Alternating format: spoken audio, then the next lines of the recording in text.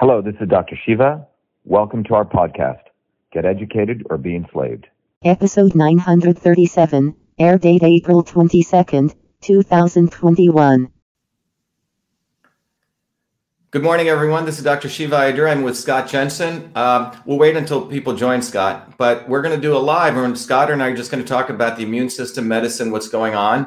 And it's probably going to be the beginning of a set of discussions Scott and I will have, but we'll wait for people to join, Scott. We got about, it's in the morning, so we'll wait. But Scott, I think what would be interesting is if we just educate the audience on your background, my background. It's technology. We were just talking about doctors and technology, and maybe we'll just start with that. And I'll give sort of, my first job was working at a medical school when I was a 14-year-old kid. But go ahead, Scott. You were just sharing your background, your introduction to technology. Go ahead. Well, you were challenging me, Dr. Shiva, with StreamYard and Facebook and going live and all that. So I was going to tell you that it was in the early 1990s, and I was in a clinic that had several offices, and our office did not have fax machines. And we were at a board meeting, and the administrator said, "We've got an extra fax machine we're not using in this office. Do you want one in your office, Dr. Jensen?" And I said, "Oh, heavens, no." I said, "We've got more than enough technology. We would never use it." And so we went ahead and put it in our office a couple of weeks later, just because they didn't have any use for it at all. And we started to use it. And within 2 months, I couldn't fathom not having the fax machine anymore. And so I think that's a little bit of my history. I've not necessarily been the quickest to embrace technology. And then once I do, I say, gee, there really is a lot of value here. Well, what year was that, Scott? I'm going to guess 1990. See, that's interesting. So, when I was 14, I was one of those kids who liked to work a little bit. So I started working full-time as a research fellow at a medical school, what's now known as Rutgers Medical School in the heart of Newark, New Jersey. And I was doing some of the early work applying computers to look at SIDS data, sudden infant death syndrome data. At that time, the Martland Hospital and UMDNJ, which became Rutgers in Newark, had some of the best time series data of 48-hour sleep data of babies. So I was doing analysis to try to predict if you could correlate sleep patterns with an apnea. But I also got recruited with another challenge. In those days, you remember in the 70s, most doctors' offices, you had a secretary, and she had the typewriter, she had the inbox, the outbox, right? They would write these things called memos. You remember them? The interoffice mail system. It was the bulwark of office operations. So anytime you wanted to put a proposal together, the letter was the medium of communication.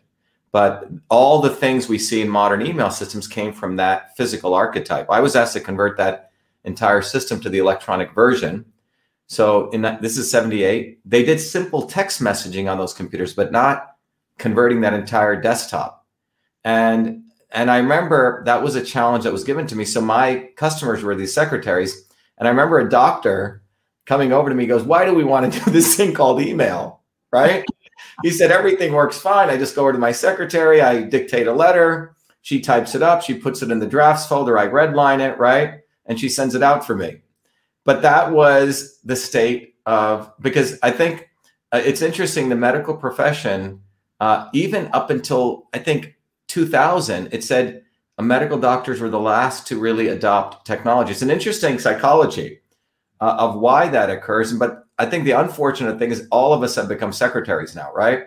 We all have to read our emails. We all have to process before we sort of outsourced it to somebody. But I think technology is an interesting thing because you practice family practice medicine, right, Scott? I think valuable. I was just asking you, do you practice today? And you still do, right? You're not just someone running for governor. I'm not just a guy who ran for Senate. I also, do science every day. So I think maybe. Yeah, I practice medicine full time.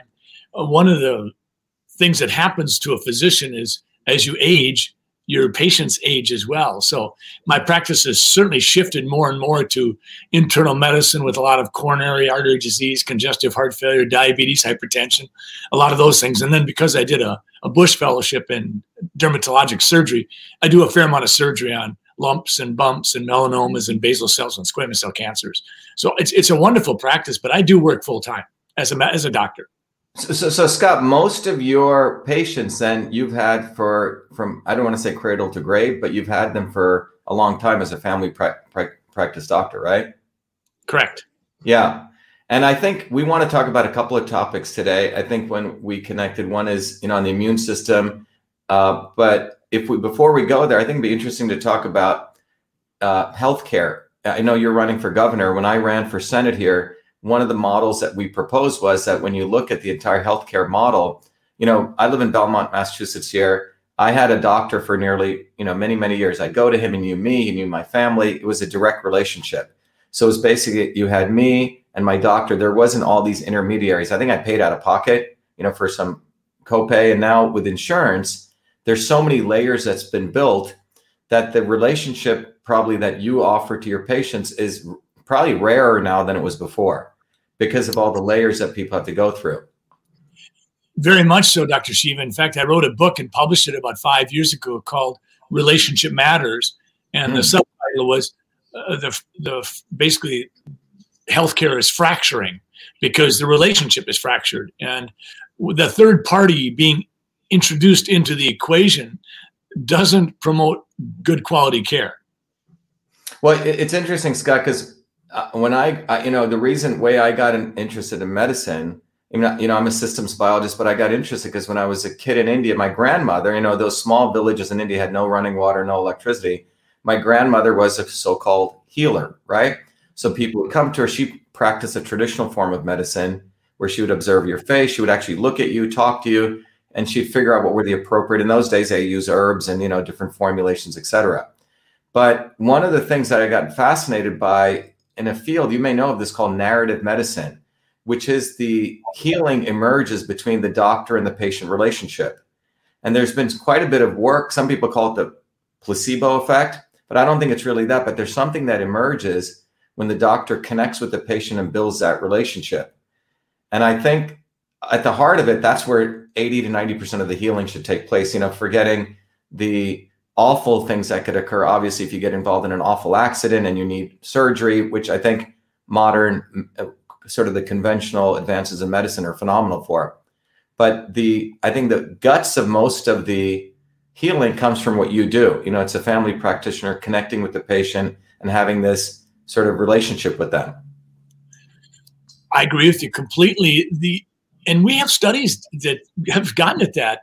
The immune system, for one. The immune system works differently when it's not stressed. When a person, there was a study done many years ago about what happened to people in the U.S. military when they were undergoing change. And what they found was change, either good or bad, change influenced the immune system such that people were more susceptible to illness while they were being disrupted. When they were, if you will, at peace, comfortable with their environment, comfortable with the routine that they chose, they seem to stay healthier, at least in regards to respiratory infections like influenzas and colds and things like that. And I think it doesn't really give us any definitive information as much as it gives us a little bit of insight into something that stress and anxiety and those kinds of things do matter in a very real physiologic way, even if we can't necessarily create a sequence of causation. What's interesting, Dr. Jensen, one of the interesting things, there's a paper, there's a systematic review that was done, I think in 1988, published, I think in Science, which looked at the history of what happens when people are stressed by isolation, social isolation. And that results showed that your body will actually create inflammatory compounds, particularly for people, and worse, and the conditions that creates social isolation, depression, when you're under that kind of stress, worse than high blood pressure, worse than obesity, and worse than smoking. So that was in '88, and I think in the mid 2000s, the work of Stephen Cole actually looked at it at the genetic level, from a molecular systems level, with humans and primates, and it showed that the body will actually upregulate in those conditions inflammatory compounds, and it'll downregulate antimicrobials, which your body is essentially a pharmaceutical factory in some sense. So you basically compromise your immune system under those stress conditions. And I think if we look at what's happening right now with policies that were imposed top down, we've created a very, very I mean, I don't think probably 50 years from now, probably some PhDs and MDs will get together and they'll do the research of the devastation it actually caused people's health. And maybe there'll be an economic analysis done with the lockdowns, what the benefits they were from a health standpoint versus not locking down, on the immune system. I think you're absolutely right. Again, I did not read that article in Science in 1988, but I think there's some value there, because one of the things that would have come out of that study is it would have been done within the context of unbiased interest.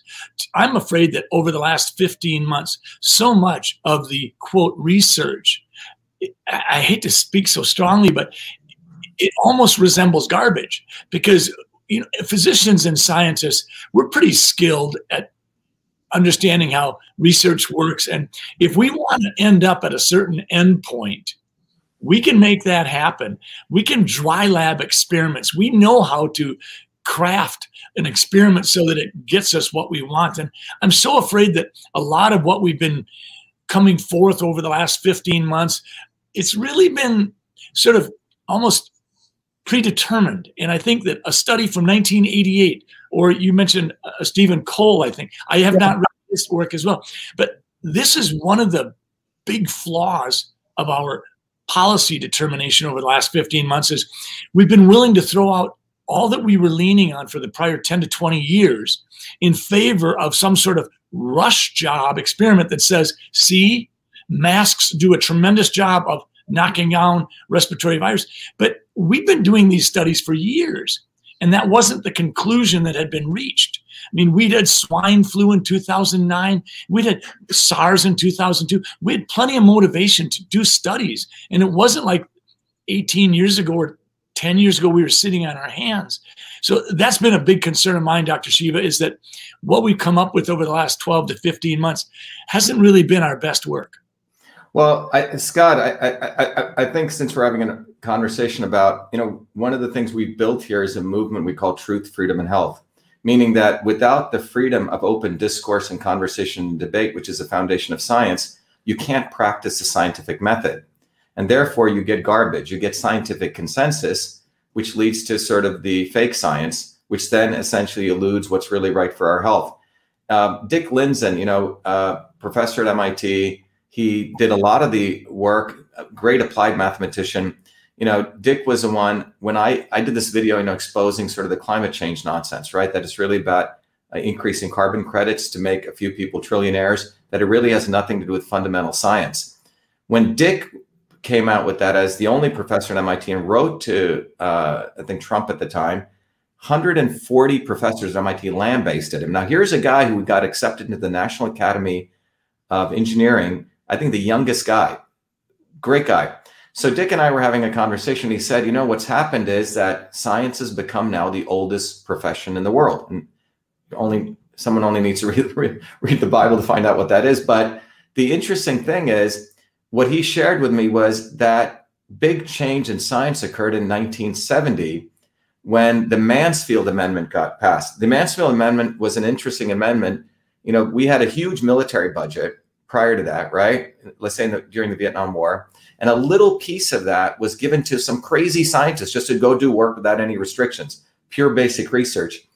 After the passage of the Mansfield Amendment, what ended up happening was that little sliver, which was small relative to the military budget, but it was a lot, which they really gave to really good scientists. It was sort of open science, whoever was good, not just focused on grant writing.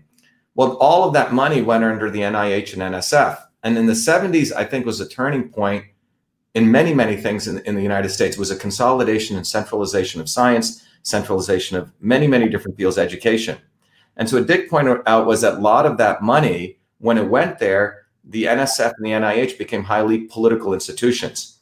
And science essentially, so if you wanted to succeed in academia, you had to, all the really great scientists who are looking at radical stuff or, out of the box thinking, they all got thrown out. And what you ended up getting today is you have lemmings who essentially, if they don't toe the party line, literally the party line, you're out. And I think that's what's happened. And I think we're unfortunately in the last 15 months, we're seeing sort of the culmination of all of that started in 1970. So when you take something like masks, which is one of the areas we wanted to talk about, we just finished, and I'll send this work to you, but in 2000, I went back to MIT 2007. I created a technology for modeling molecular pathways on the computer. So we could mathematically do some large scale mechanistic understanding of different phenomena. So for 3 years prior to this, we actually had modeled all the molecular pathways of periodontal disease. And we looked at 700 of the microbes in the mouth. So we have a beautiful mapping of all the molecular pathways that are involved in periodontal disease. And we know that there are 3 microbes, P. gingivalis including one of them, and these 3 microbes upregulate what are called virulent factors. And those virulent factors, if they're at high levels, you will get inflammation of the gums, you will get tooth decay, and you will affect the immune health of your own internal systems. So what we did was we mapped out all the stuff. It's a very nice piece of work on showing the etiology of periodontal disease at the molecular level. More recently, when this stuff started happening with sort of this diktat, everyone should wear masks, we said, well, what happens when you put on a mask? So in the mouth area, which is a very sensitive area, it's where we have the most number of thermoreceptors. When you put the face mask on, in this area, temperature will rise. That's one phenomenon. And the other phenomenon that happens is pH will go down because you start mouth breathing, saliva gets reduced, or more acidity develops. Well, those two phenomenon are very powerful forces that manipulate the microbiome in your mouth. And guess what happens? Those 3 bacteria have a higher likelihood of increasing.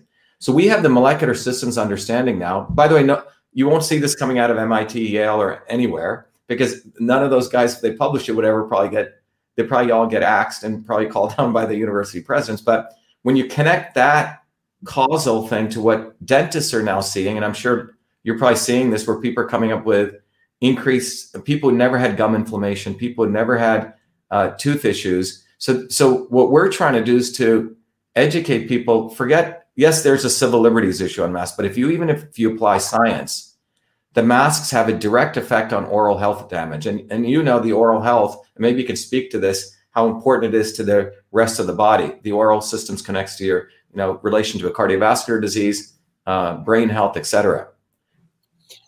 Interestingly enough, before I went into medicine, I was in dental school. I was president of my dental school class.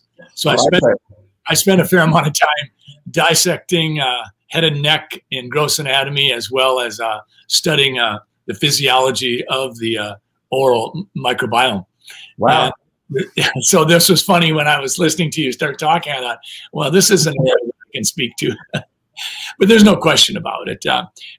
We oftentimes don't glamorize the oral cavity like we do, the heart transplant or the bone marrow transplant or replacing a joint.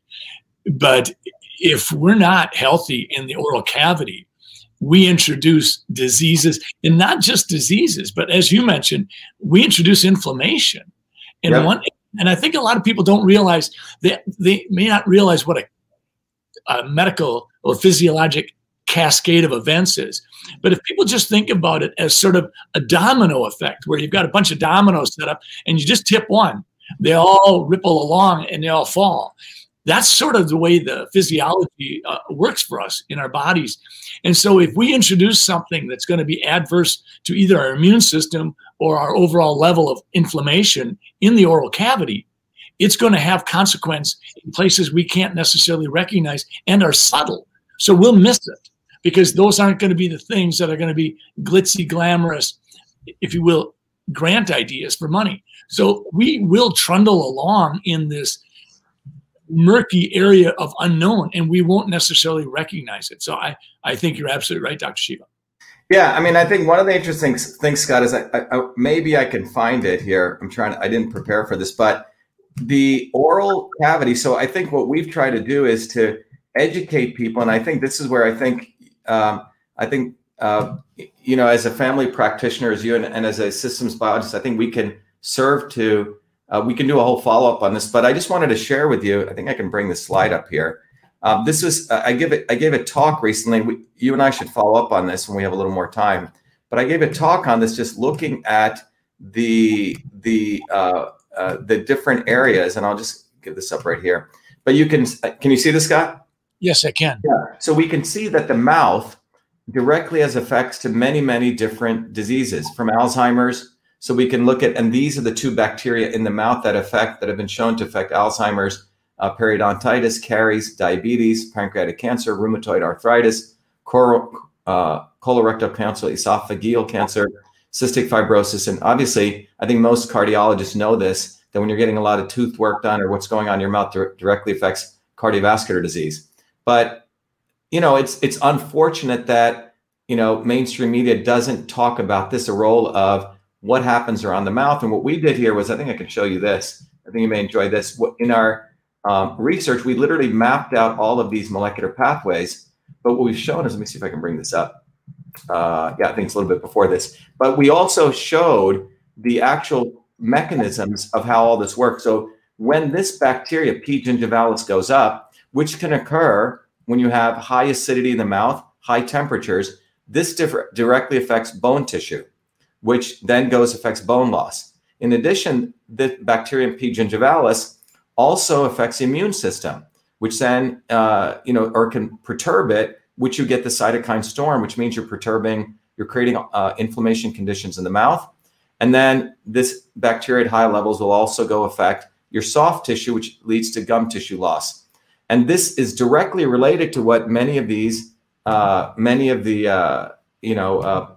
folks are starting to see from the dentistry, where they're seeing this phenomenon in patients that they've never seen before. So I think one of the ways that we can educate people, Dr. Jensen, is to move this discourse to the science from a systems approach, because I think we'll have an unfair advantage in talking about this. And I look forward to doing more, getting more deeper into this, because I think one of the critical things that we're finding is when you take a reductionist approach, which is what modern science has unfortunately become, they don't want us to look at the whole elephant. They just want us to look at a part. And I think that's how they create garbage science. So you can look at one little part and you can say, okay, if you put this covering here, it's going to solve a public health issue, forgetting that you may actually be now creating a cascade of new public health issues that was purposefully never even discussed in the discourse before you even impose something like that. To that point, Dr. Shiva, I think that I've oftentimes spoken to different audiences, and I have said that one of the most fallacious policy drivers for politicians and bureaucrats was when they chose to elevate one illness above all other problems.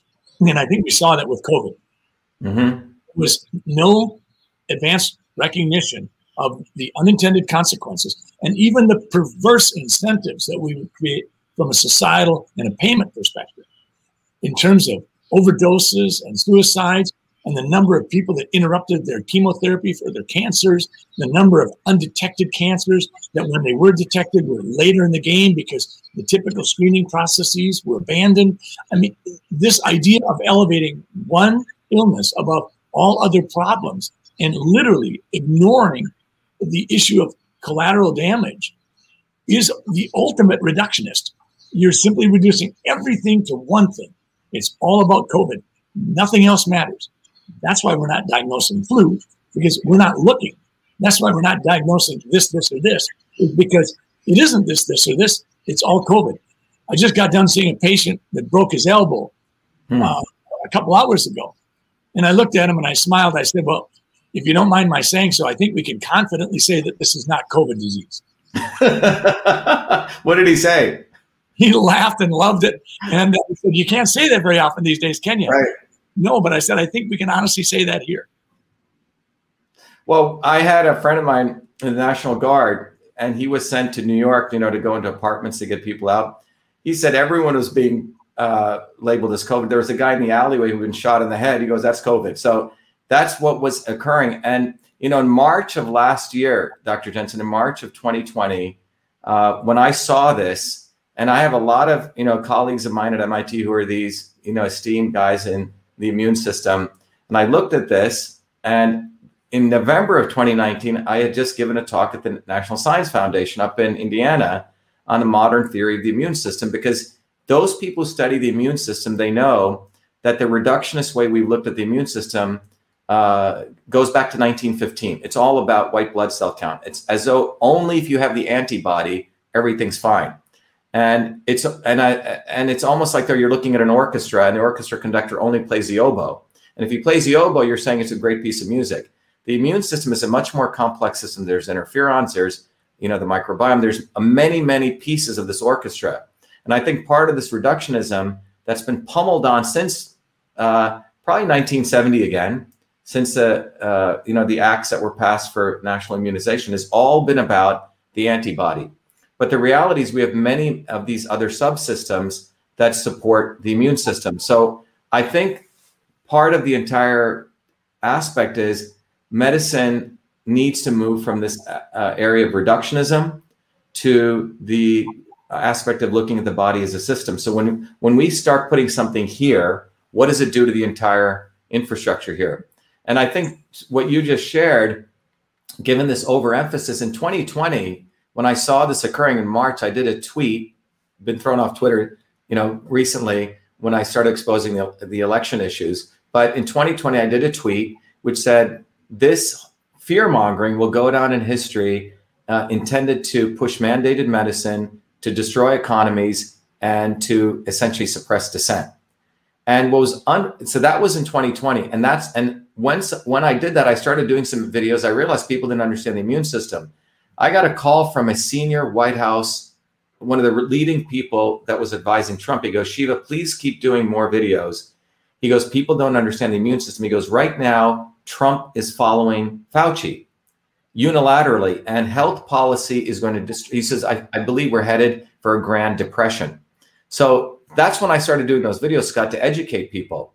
But I think to your earlier point, there's been a deliberate model to do garbage education of fear and to not educate people and to put the entire model on fear. And the only line that I could draw from that, Scott or Dr. Jensen, when I connected it, was to, if you look at the economic model, since 2012, Pfizer alone, one company, lost $25 billion in revenue.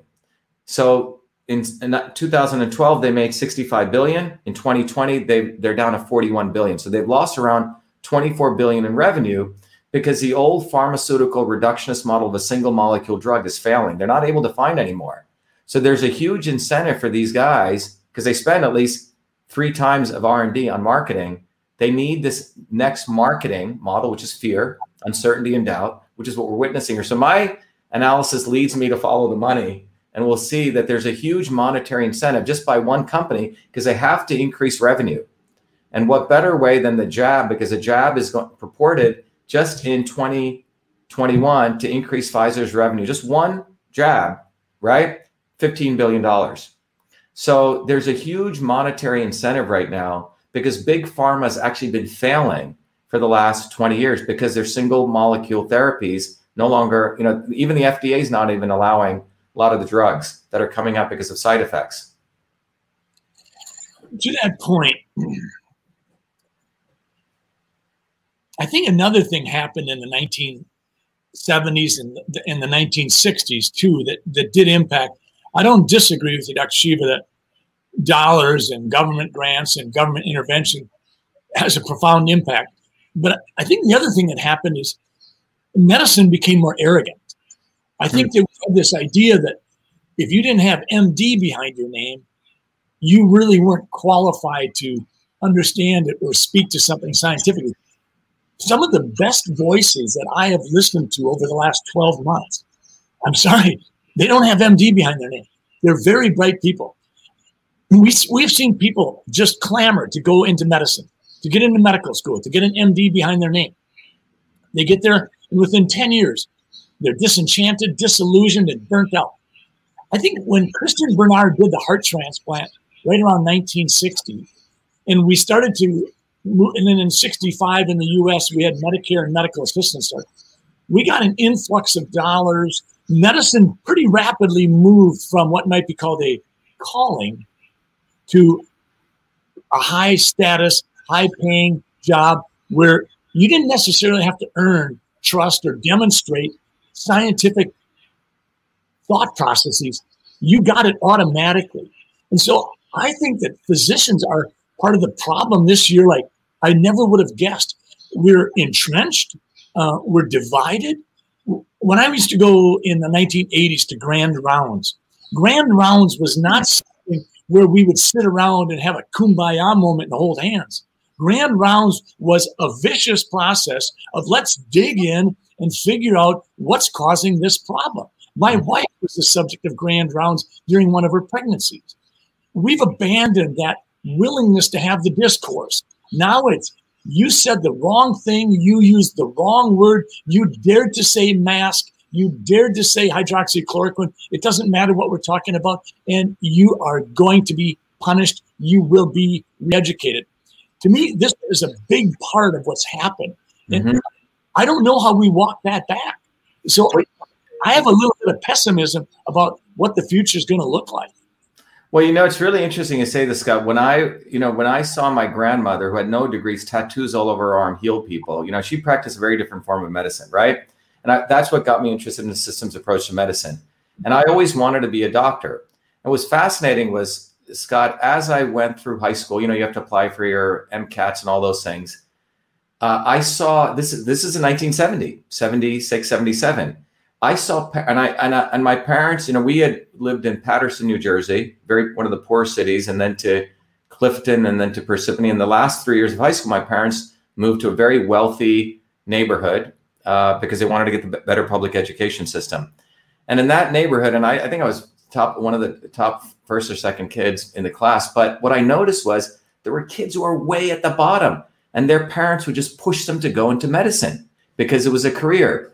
So I remember this transition. And I remember when I got to MIT, I thought I wanted to do medicine. I was dissuaded because I found that medicine didn't take the body as a systems approach. But I saw many of the push in medicine was to just get that MD behind your name. And it sort of really, got me really revolted. And you'll see this in not only in the United States, around the same time in countries like India. I had cousins there whose parents would push them to get, and to go to medical school. These kids weren't even qualified because the MD degree, I think to your point, had this stature that you were essentially seen as a god. But I remember friends of mine, few of them at MIT, one of my friends, Mike McHugh, who ended up becoming he's up in your neck of the woods, up in Minnesota. But Mike was a hardcore engineer, and he would talk about Grand Rounds. And I think he was in the earlier part, how he was a serious guy. I mean, he would go through problems and hash it out, but it was about solving a problem. And I think you're hitting on a very important cultural point, because what happens is the arrogance took over and the problem solution thing went into the background. Even I have friends of mine who are, I consider reasonable friends who are MDs, but if I start critiquing them, right? Hey, what about the fact that we don't treat the immune system? What about this? You can see their quills go up, because something deep in them has been trained to have this deep level of arrogance, as though they're better than everyone else. But it's an important point. Back to your point, well, what you just said about science, you can ask a lot of physicians to define science, and they should be able to give something, but they may not. But what people should recognize about science is you're talking about observation, measurement, hypothesis, create an experiment. Are you right or wrong? Go back to the drawing board. That's what science is. It's this thing. But anyway, you mentioned before about this reductionist view of the immune system. Here's something I wanted to introduce while you're talking. Two diseases that I was perplexed by. I've always been fascinated by them. And I think it has to do with COVID-19, is the whole concept of it's not just about B cells. It's not just about T cells. It's not just about vaccines. There's this other thing called disease resistance. Somehow it's embedded within our genome. And the two diseases that I talk about, but if you go try to read about it, there's an absolute dearth of data about it right now, or discussion. One of them is how Afro-Americans can be susceptible to sickle cell disease, but if suffering from sickle cell, but instead a carrier, they've got some sort of intrinsic disease resistance to malaria. This is it. And the same thing with leprosy. If you go back to the days of Jesus and you look, you wonder, why didn't the whole society, the whole population have leprosy? Well, studies indicate pretty clearly that for probably 90% of people, There's an intrinsic disease resistance where you couldn't get leprosy if you put it on your cereal in the morning. What does that come from? Where is that? That's what our minds have to question about the immune system. Like you said, Dr. Shiva, it's incredibly complex. If we reduce it down to B cells and T cells, we're missing the big picture. We're missing all this.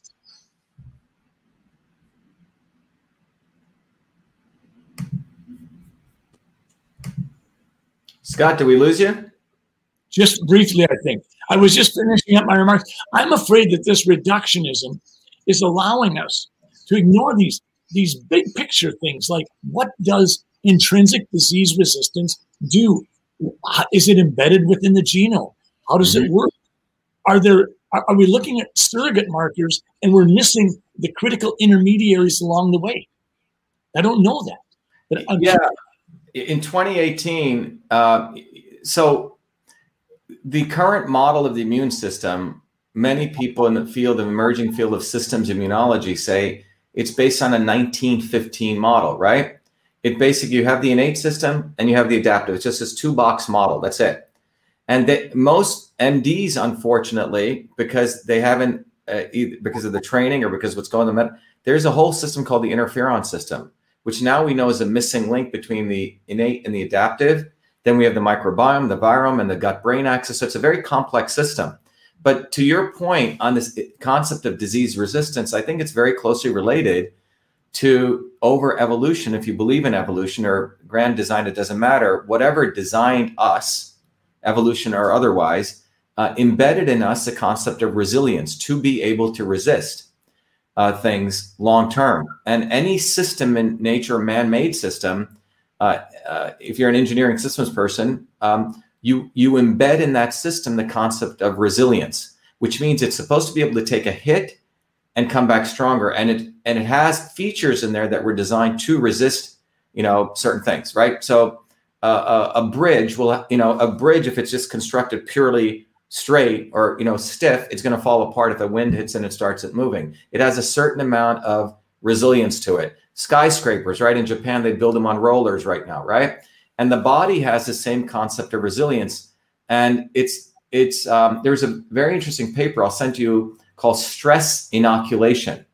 And what the paper says is there are 3 phenomenon which determines your ability to handle stress in the immune system. One is genetics, one is epigenetics, and one is stress inoculation, that your body awaits to be stressed. It awaits a certain amount of stressors because that actually turns on a set of genes. So what, some great work in Japan shows that when you get exposed to a virus, as it goes through the innate, the interferon system actually can upregulate about 1,000 different genes, which remodels your DNA, which means that disease resistance, as you point out, is embedded in there to protect you against many other viruses long before antibodies even kick in.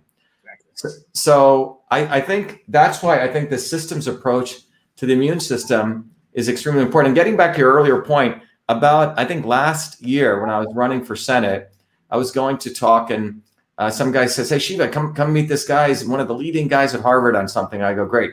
And he goes, "Oh, she was talking about the immune system, da-da-da." He goes, "There's many things." He goes, "Oh," so he goes, "You don't believe in antibiotics. You don't believe in this." I go, "Look, what I'm saying is there's many things involved."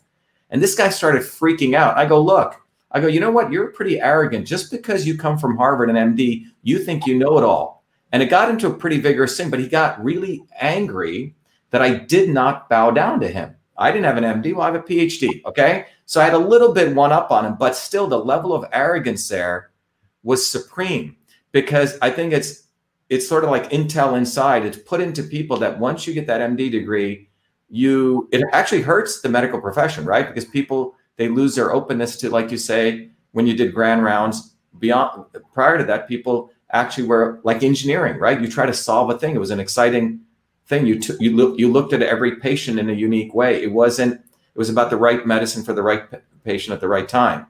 So I think we've moved away from that, and it's unfortunate, but that's why I was excited that we connect, Scott. I know a bunch of people across the internet are saying we should connect, but I think these kinds of discussions, taking a systems approach, I think this area of disease resistance is fascinating, because when you look at Indians, for example, explosive amount of diabetes, right? Never heard about it when I was growing up. Everyone, I used to remember my grandfather would eat rice like this, tons of rice, right? But he used to work out in the fields. He got up at 4 a.m, 93-year-old man, he'd work. So John Essigman, one of my former professors at MIT, he said, Shiva, diabetes is not a disease, right? It's because people have changed their complete dietary habits. And it's in fact the gene that exists in people from your population actually is for slow burning of food, right? So now when you eat, Indians are now in India, for example, you have Domino's, you have highly refined carbohydrates. So he says India is probably going to have 300 million people with cardiovascular disease. So the gene that we call a disease gene, is a reductionist way, was actually a gene that was created because when people used to migrate, they had less amount of food. It actually helped them burn, stored fat very slowly. So I think the notion of these phenomenon that we call genes in the context of when they were created by evolutionary, demands, we've taken them out of context. So what we think is something called sickle cell anemia, it may have been profoundly valuable, right? To protect you against malaria. And it's a necessary piece of evolution that people needed. But I think the bottom line, Dr. Jensen, I think when we want to talk about the interventions that people have proposed, one size fits all medicine, everyone should get the same medical approach. Everyone should start putting on these things and as though this is going to protect you. I think whether we are pro-mask, anti-mask, pro-vax, anti-vax, whatever that is, I think, in fact, that theater is actually hurting even the discourse because it's not getting to the heart of, because you have the Kennedy guys over here who've been talking about anti-vax and they make money off of it, right? And over here you have the big pharma guys, but that entire theater there has never got at the real issue about boosting the immune system, about looking this as a system. And I think, unfortunately, in every area, everything becomes black versus white, left versus right, pro versus anti. And I think people are tired of that in a very fundamental way. I think people are worn out by it. So in some ways, there's hope there because I think people are looking. I think people want a systems approach, Dr. Jensen. I think they're looking for it. I think that's interesting that you chose that moment in time to use the word hope. Mm-hmm. If I were going to build on top of your use of the word hope, I would say that it's important for us to recognize it's really only been the last 60 years that physicians have become these demigods and that we've become so, if you will, certain of our rightness. Because if there's one silver lining to this COVID-19 pandemic, it may well be that we will press reset because we're going to see that policymakers and bureaucrats and a variety of people that weighed in, we're not looking at it from any kind of a bigger perspective. They were very much reductionists. I mean, you look at Neil Ferguson and what he did with his modeling. I think there's hope that we can encourage the masses. Don't be so reliant on the political appointed bureaucrat. Don't be so reliant on the person that's got MD behind their name. Bust through those walls. Realize that we've all got the ability to think and cogitate and come up with our own conclusions. I tell my patients every day, physicians are very good at biology and chemistry and physics, but we can be pretty stupid when it comes to common sense. And we exhibit that all the time. And we need to remind our patients that it's really only been a 60-year phenomenon across the span of human existence. We've never done this before. It's probably not the right way to do it. Maybe now in 2020, we can be bursting forward and saying, we can't let this narrow, myopic focus be the way we move forward because we are stymieing our potential for bigger understanding. We really are. Yeah, I think you nailed it, Dr. Jensen. So what, when I know you're running for governor. By the way, everyone should know you're running for governor in Minnesota. And let me tell you whatever I can do to help you. When I ran for Senate, typically people like us, scientists, doctors, physicians, or people who want to look at things a different way, we're not supposed to run the world of quote unquote politics, again, in a very reductionist way. In the last it wasn't true when the founders were there. Many of them actually knew math and they knew what different things meant. They knew there were blacksmiths, all different kinds of backgrounds, particularly founded in doing real stuff with their hands or looking at people and interacting. But I think when I ran, we ran against someone called Elizabeth Warren, right? Here's a woman who's your typical Harvard professor, used race to get in. And then more recently when we ran, we had a great campaign. But the reason I bring that up is that I think this was not always true. The notion was if you did this, the idea, this reductionism also tries to bucket people, right? And it's a very powerful way of control. So in March of 2020, when I put out that tweet and I started doing all those videos, I wrote to Trump. I said, look, please don't shut down the entire economy. Take a systems approach. Obviously the people who are affected, hurt, you follow normal things, right? Quarantine, it's like grandmother's advice. But the other people, if you really want to help them, there's things called vitamin D3, there's vitamin A, there's things that boost the immune system. And that letter, his former wife delivered to the head of public policy, had a long talk. I said, you need to get rid of this guy, referring to the bureaucrat we know we're talking about, right? And Trump never did anything because I think this is a problem with the quote unquote a billionaire. And I supported Trump, gave money to him. And this is what's happening now. The problems of the world are becoming so complicated that when you start outsourcing, even like Trump did to a bureaucrat, you don't really know what's going on. And in 1960, John Kennedy gave a very interesting talk at the National Academy of Sciences. He said, look, the problem with democracy right now is the problems of the world are becoming so complicated. And, millions of people elected me, and I'm sort of paraphrasing what he said. But when it comes to decision-making on complex things, I outsourced it to you guys, a small set of people. And you could think about it now. So if you look at something like the immune system, you look at weapons, whatever the systems are, a person in charge there is outsourcing it, that decision making, to maybe today on any one of these big decisions in academia, probably 5 university presidents can move the entire focus of anything in the world right now. And that's the consolidation of science that's taken place, that a very finite set of people are making major decisions. And so what came out of our campaign, Scott, was we had this theme, truth, freedom, and health.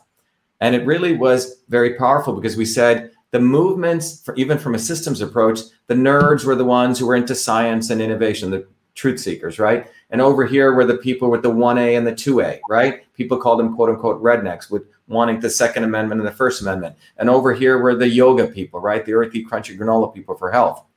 And the point we have been educating people on, when you take a systems approach, whether it be your body or politics, we have to integrate all these movements. The movement for freedom, protecting the First Amendment, Second Amendment, is directly related so we can actually have public discourse to do great science. And from great science, we can actually get to real health. But without health, we can't fight for our freedom. So it's this point here, Dr. Shiva. Yeah.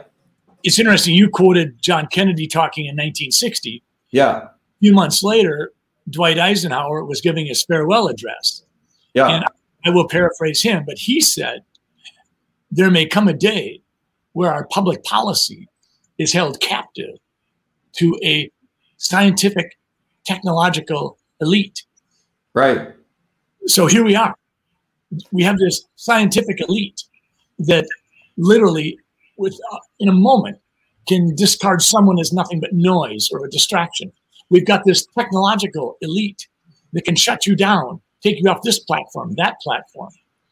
We are seeing what Eisenhower said.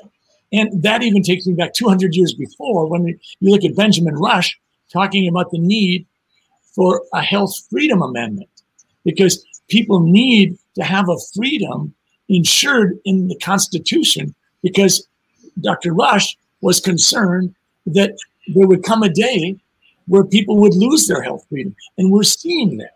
So we'll have to have another conversation in regards to my campaign. If people would be willing to go to my website and just watch our launch video, because I think it's an unusual political launch video that tries to create a very sharp contrast between what was done and what could have been done. And the best way to get to our website is drscottjensen.com, drscottjensen, JENSEN.com. And yeah, that's how we're going to do it. If we're going to flip a blue state like Minnesota, it's going to have to be a very granular groundswell approach. And we're going to have to blow open the doors of groupthink and say no more. We've got to let real science overwhelm political science. Definitely, Scott. I know you have to get going and it's almost 12, but everyone go to Scott, SCOTTJENSEN.com.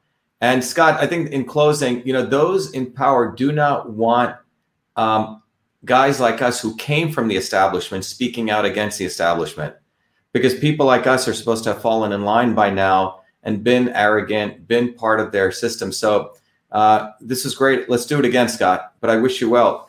Let's keep in touch, Thank you much. Be well. Thank you. Do you want me to end it, Scott, or you want to hang out? Okay. So now the next thing is I will just go ahead and see